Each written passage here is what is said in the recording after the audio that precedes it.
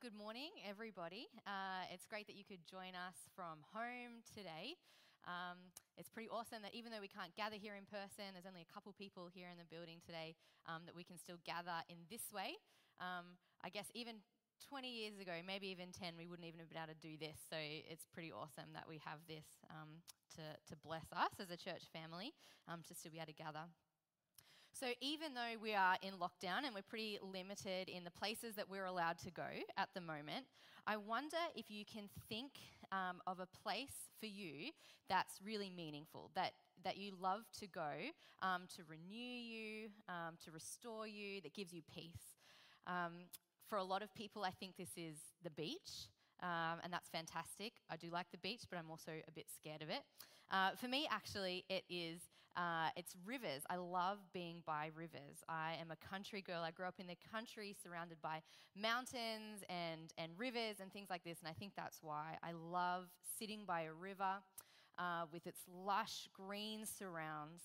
That feels like home to me. Mountains and rivers and green rolling hills. That's where I'm from, and it feels like home. So when I'm by a river, I find so much peace there. I love hearing the rush of the water as it goes past. I love watching it gently moving by, or at least appearing to gently move by. I love the smell of that fresh water and that fresh country air, and I love feeling the green grass in my toes. When I used to work a job where I would work morning and afternoon shifts and I'd have time in the middle of the day, sometimes I would go and just sit by a river. I was blessed to grow up around amazing rivers. So I'd go and I would just sit by a river or nap by a river or read by a river. And that was always such a life-giving place for me. And rivers literally are life-giving places. They bring water, obviously, and nourishment to the plants around them. Even in the middle of a drought, when everything else is dead and everything is brown, you'll know that there's a river because there's this thin vein of green running through all of the brown stuff. If there's still water in the river, that is, because it still brings nourishment and life to the plants on the riverbed. So the psalm that we read out earlier, that Brett made an awesome video for the Bible reading today. So that psalm uses this imagery of a river to talk about Scripture, to talk about God's word. It says, "Blessed are those who delight in the law of the Lord and who meditate on it day and night. That person is like a tree planted by streams of water, which yield its fruit in season, and whose leaf does not wither. Whatever they do prospers." I think that imagery is just fantastic. That God's law, God's word is this life-giving, nourishing place. And that a person who meditates on God's word is like these beautiful, lush trees that grow by a river, whose roots dig deep into the riverbed, and they are nourished and they grow strong and they bear fruit. It's this beautiful picture of God's word being the river that nourishes, and people, us, as being the trees that are nourished by it, as the ones who bear fruit because of it. So at the moment, we're in this series about engaging with the Bible, and last week we talked about, Tim started the series on engaging with the Bible, and I just wanted to start with that picture today, this picture of this river as we continue on this series, because the Bible is a rich and a life-giving and a spiritually nourishing text. But to be honest and to be frank, it can also be pretty difficult to understand. And therefore, at least for me anyway, there's been times that it can be difficult to find the motivation to read it because it can be at times so hard to understand. There are people out there who dedicate their whole lives to learning to interpret Scripture because there is so much. You could spend your whole life learning and reading because there is so much to understand about it. And we talked about this last week. Tim talked about how the Bible was written across so many years, such a long time span. It was written in many different cultures and in different ancient languages. He talked about how it contains lots of different types of writing as well, narrative and poetry and prose. And it's written in a way that's so different to the way that we write today. So all of this means that it can be a bit difficult to understand what the original authors of the Bible were getting at. Sometimes it can be a bit tricky to understand it. And in many ways, I think it probably would have just been easier if God himself wrote the book in his own hand, up in heaven, wrote the Bible in modern English so that we could understand it, and he just said exactly what he meant and exactly literally what he meant, and then he just dropped it from the sky. That would have been maybe a lot easier. Maybe we wouldn't have interpretation issues. Maybe we wouldn't have questions that we argue about, like, do we take this part literally or not? Or maybe that was just for that time and that context. Or maybe it's for all time and we don't know.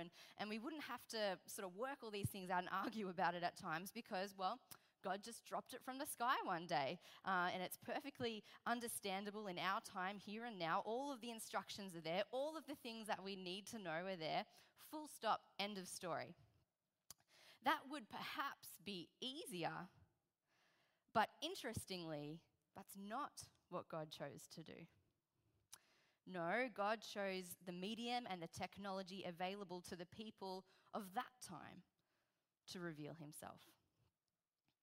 I guess if he wanted to, he could have come in 2021 and he could have recorded himself with our modern technology that we have these days, and he could have maybe Zoomed with all of us, Zoomed with the whole world, but he actually didn't choose to do that. God in his wisdom and for his purposes, revealed himself in the time that he did. And these things were recorded in their various forms and various languages and styles, and they were passed along and translated and interpreted. And here we are in 2021 with this ancient, Eastern, foreign text that has been interpreted and translated to English. And here we have it. And then now we, with our modern, Western, post-Enlightenment minds, we must attempt to understand it, which, frankly, is not always an easy thing to do. But my hope today is to give us just one simple method that we can use to engage with the Bible personally. Tim spoke last week about reading the Bible in community and the importance of reading it with other people. But today we're going to talk about how reading the Bible personally, engaging with the Bible personally is also really important as well. So the word that the psalmist used from that psalm from before, the word that they use when talking about engaging with Scripture is the word meditate. He said, "Blessed is the one whose delight is in the law of the Lord and who meditates on his law day and night." That person is like a tree planted by streams of living water. Now, when we use this word meditating today, sometimes it can bring up images of like maybe new agey type folk and wearing sort of funny clothes and humming and emptying their minds and et cetera, and it's maybe kind of a pagan thing that comes to mind. It's important to know that's not what we're talking about today. I think we need to reclaim that word meditate because it's actually something that it's an ancient practice that Christians have been using for a long, long time as a way of engaging with Scripture. Meditating on Scripture involves sitting with a passage for some time, mulling over it, reading it again, reading it out loud and reading it slowly and picking up on things that you might miss the first time that you read it, especially if you're reading it quickly. Have you ever noticed that when you re-watch a movie that you've seen before, but you pick up something that you hadn't noticed last time? At the moment, I'm rewatching the Marvel superhero movies with Mum during lockdown. When we're not watching the Olympics, we'll watch some Marvel movies. And even though I've seen them before, every time I pick up something that I hadn't noticed last time, some detail or some line, it suddenly clicks, and I go, okay, that makes sense. I didn't realize that before. It could be that, or it could be that I've just got a terrible memory, and that's quite possible as well. But each time I pick up something new and something different. Well, it's interesting that that's actually how these ancient Jewish texts were designed to be read. Not just once and then move along in a hurry, like off to the next thing, like I don't have much time, I just want to get this Bible reading ticked off my to-do list. When we read that way, we tend to miss so much of the meaning.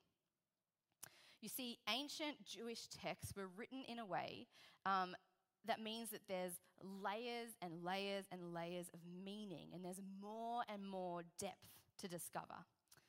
There's symbols and there's words that are used in certain ways and put in certain places, and there's stories that are told with certain details, and they're placed in certain orders for certain reasons, and there's just really rich meaning in the way the scriptures are written.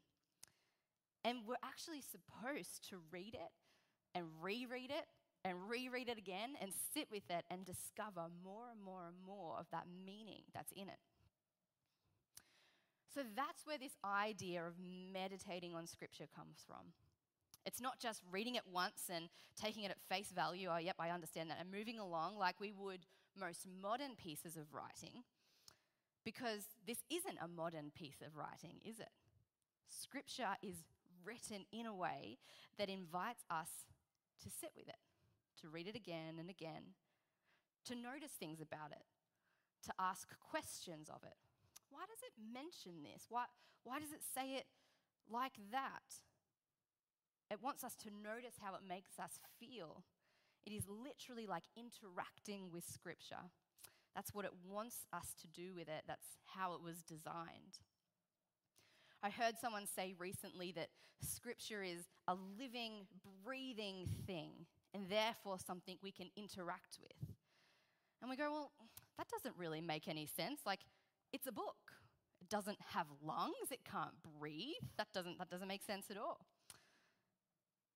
But didn't Paul say to Timothy that all Scripture is God-breathed? The writer of Hebrews said that Scripture is living and active. Scripture is something that we can interact with on a spiritual level. That's how God made it.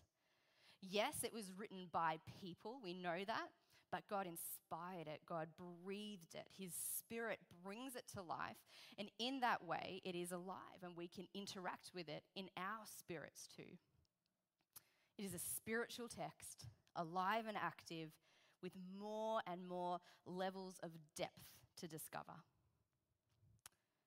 It's kind of like a river, moving and nourishing and bringing life. And those who interact with it on this spiritual level, like how it was designed, those who meditate on it are like the trees that are being nourished by the river, and they grow and bear fruit. God's word is alive and it brings life. So in order to interact with Scripture in this way, a spiritual text, which is how it was intended to be used, it sometimes means that we have to throw off some of the ways that we've been conditioned to read in 21st century Western civilization. What do I mean by that? Well, from about the time of the Enlightenment in human history, so that was in about the 17th and 18th centuries, modern Western ways of thinking were born. So much of the way our modern Western world works is because of this period of time called the Enlightenment that happened in Europe. And modern Western ways of thinking were born. So modern Western ways of thinking are very literal and very cerebral. We prefer to use reason and logic to interpret the things around us. And that's good, and that's fine, and it's actually contributed to so many of the amazing advancements in technology and science and medicine that we have, and that's great. But maybe what was lost or maybe just considered less important was the pre-Enlightenment way of thinking that tended to be more spiritual, among other things. So our society tends to elevate looking at things through reason and logic above looking at things through a spiritual lens. So when we approach this ancient spiritual text, the Bible, with that mindset, that post-Enlightenment mindset, we actually can tend to miss a lot of things. We can miss the depth and the layers of meaning and the spiritual nature of this ancient Jewish text. In 1 Corinthians chapter 1 and 2, Paul talks about a wisdom that comes from God. And it's a wisdom that looks like foolishness to the apparently wise of the world.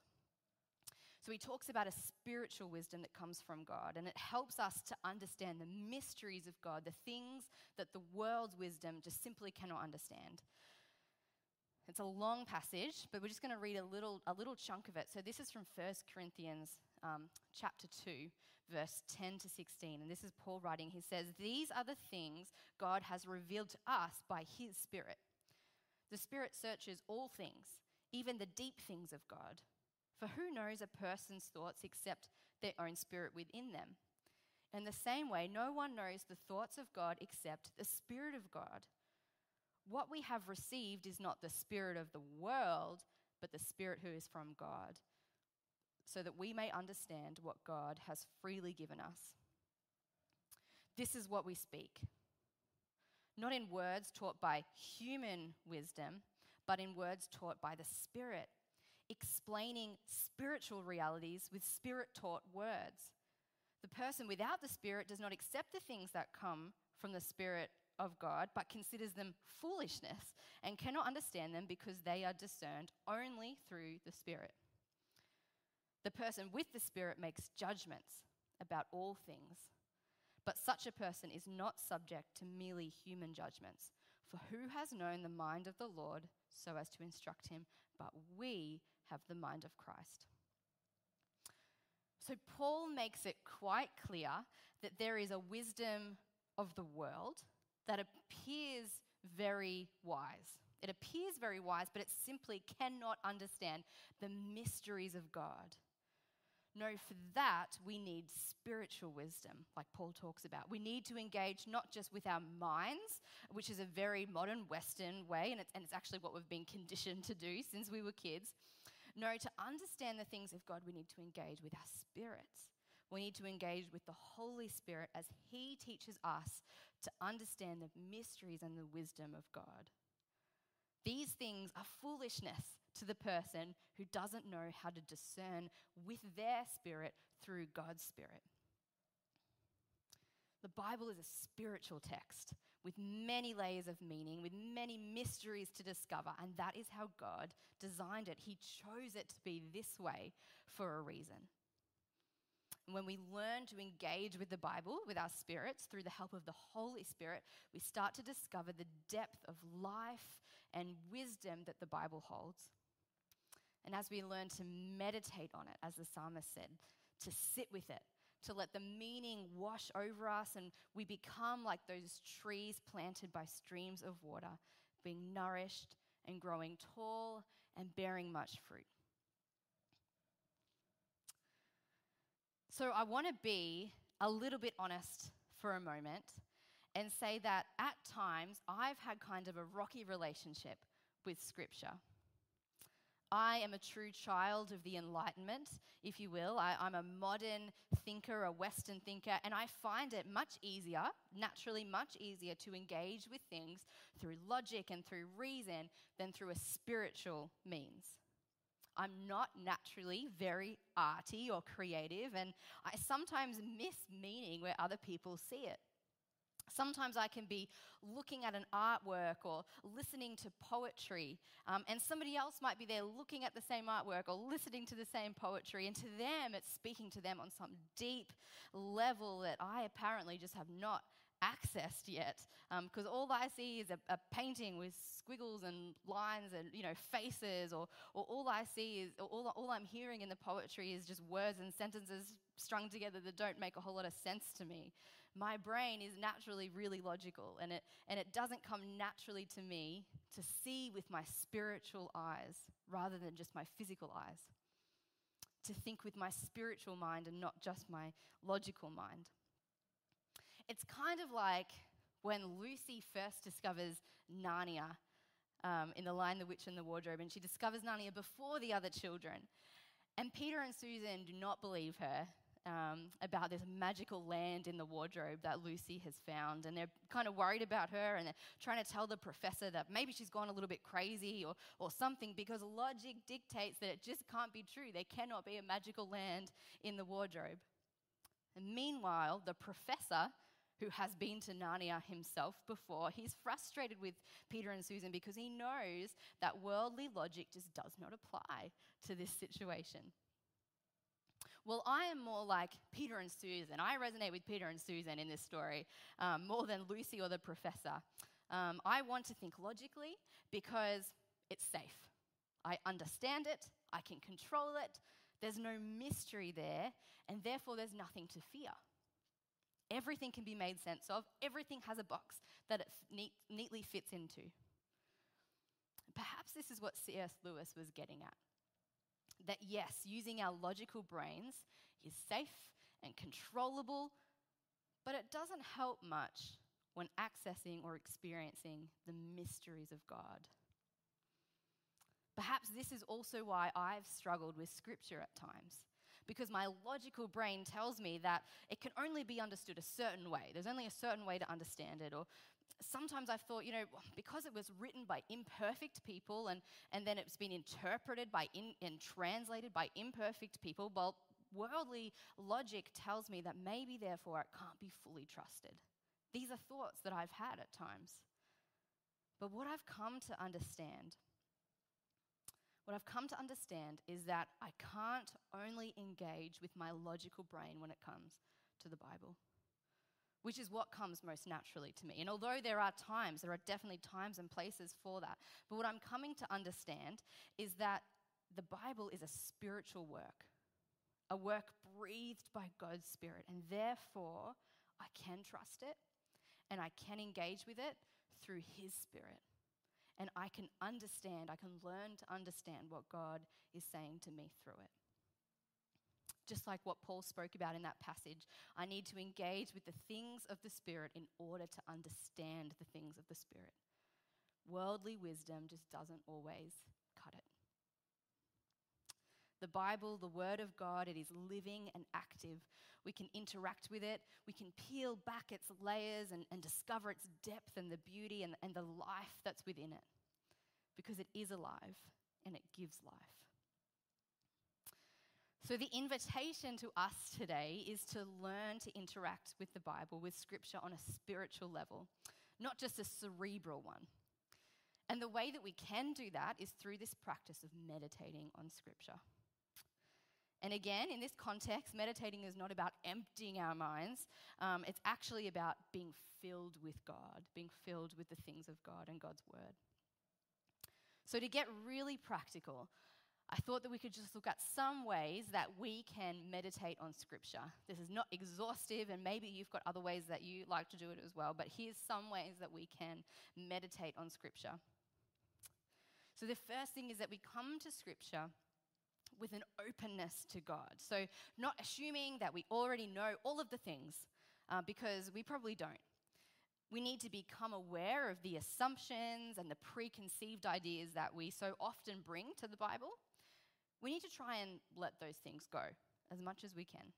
We don't want to read our own preconceived meanings into Scripture. We want to discover the meaning of Scripture that's already there. We can also ask the Holy Spirit to guide us as we read. Ask Him to help you see what He wants you to see. And pick your passage as well. Maybe you're already doing a reading plan through the Bible, so maybe you've already got a passage, that you can use, or you could choose a psalm. I love to read from a gospel where Jesus interacts with somebody, or you could read from a letter or anywhere. But pick a passage, and then read that passage slowly. You could read it out loud, but read it a few times slowly. Fight that cultural need within us to make everything fast. I know this could sound a bit mundane, but fight that instinct to want to just do it fast and get it over and done with. This is an invitation to slow down. So read slowly a few times. You could picture yourself in the story. A lot of people love to do this. Picture yourself in the story, and when you imagine yourself in the story, what are the things that you notice? What are the things that you see? Or you could ask yourself as you read the passage, what do you notice about the passage? Is there a word or a phrase or a detail that sticks out to you for some reason? Are you drawn to something about the passage for some reason? What resonates within you? What questions do you have about the passage? How does it make you feel? It's good to notice these things. Notice how you feel and write it down and ask why you feel that way, why you have that question. And then just sit with it. Meditate on it, which just means think about it for a while. Think about it for a while. Sit with the thoughts, the questions, the feelings. Pray and ask God for wisdom and guidance. And most importantly, allow yourself in that moment to be aware of God's love and grace towards you. Remember, this is a spiritual practice, so we engage with our spirits and not just our brains. And then write these things down. Write down the thoughts, the questions, the feelings. So these things, these practices, they take time and they take practice. They do. There's a reason it's called spiritual discipline. Especially for someone like me, who interacting in this way with Scripture actually doesn't come so naturally to me. But it's so worth it, and it's so worth to learn to do it, to stick at it. To peel back these many layers of Scripture, to discover more of the depth and the beauty of this ancient spiritual document that God uses to speak to us. And remember that this is how God chose to reveal himself. He didn't come through YouTube or Zoom, but through these ancient spiritual writings. This is how he revealed himself. And I think he did that for a reason as well. I think there might be an invitation to us there, for us to come and meet with him within the pages of Scripture, to discover the depth and the beauty of these passages as his Spirit speaks to our spirit. So I just want to finish by remembering that image of the river that we talked about at the start. The river that as that place of peace and life and nourishment and beauty. The river that gives life to everything around it. It sustains life. It makes the trees grow tall so that they produce good fruit. Well, the promise to us is that those who meditate on God's word will be nourished like those trees by the river. We receive life and sustenance from the word of God when we engage with it on a spiritual level, like how it was designed. God's word is alive and it gives life. Let's pray. God, we just thank you so much for your word. Thank you that this is how you chose, in your wisdom, in your goodness, this is how you chose to reveal yourself. In this ancient spiritual text that we can interact with and engage with, that we can peel back the layers and understand more and more of the meaning and get to know you more and more, God, your character and your goodness and your grace and your mercy, your love. God, I pray that you would help us to engage with Scripture in this way. That we would be able to throw off some of the mindsets that are just a product of our culture, where we just want to think more with our brains and with logic and reason and through our spirits. I pray that you would help us to throw that off, that we might engage with this spiritual text through our spirits, that we might meet with your Spirit in these pages. God, would you speak to us through your word. Help us to meditate on your word, God, that we might become like those trees planted by the river, that we might be nourished by it, that we might grow tall and strong, that we might bear amazing fruit. In your name, Jesus. God, thank you for who you are. Thank you for your word for us today. In Jesus' name.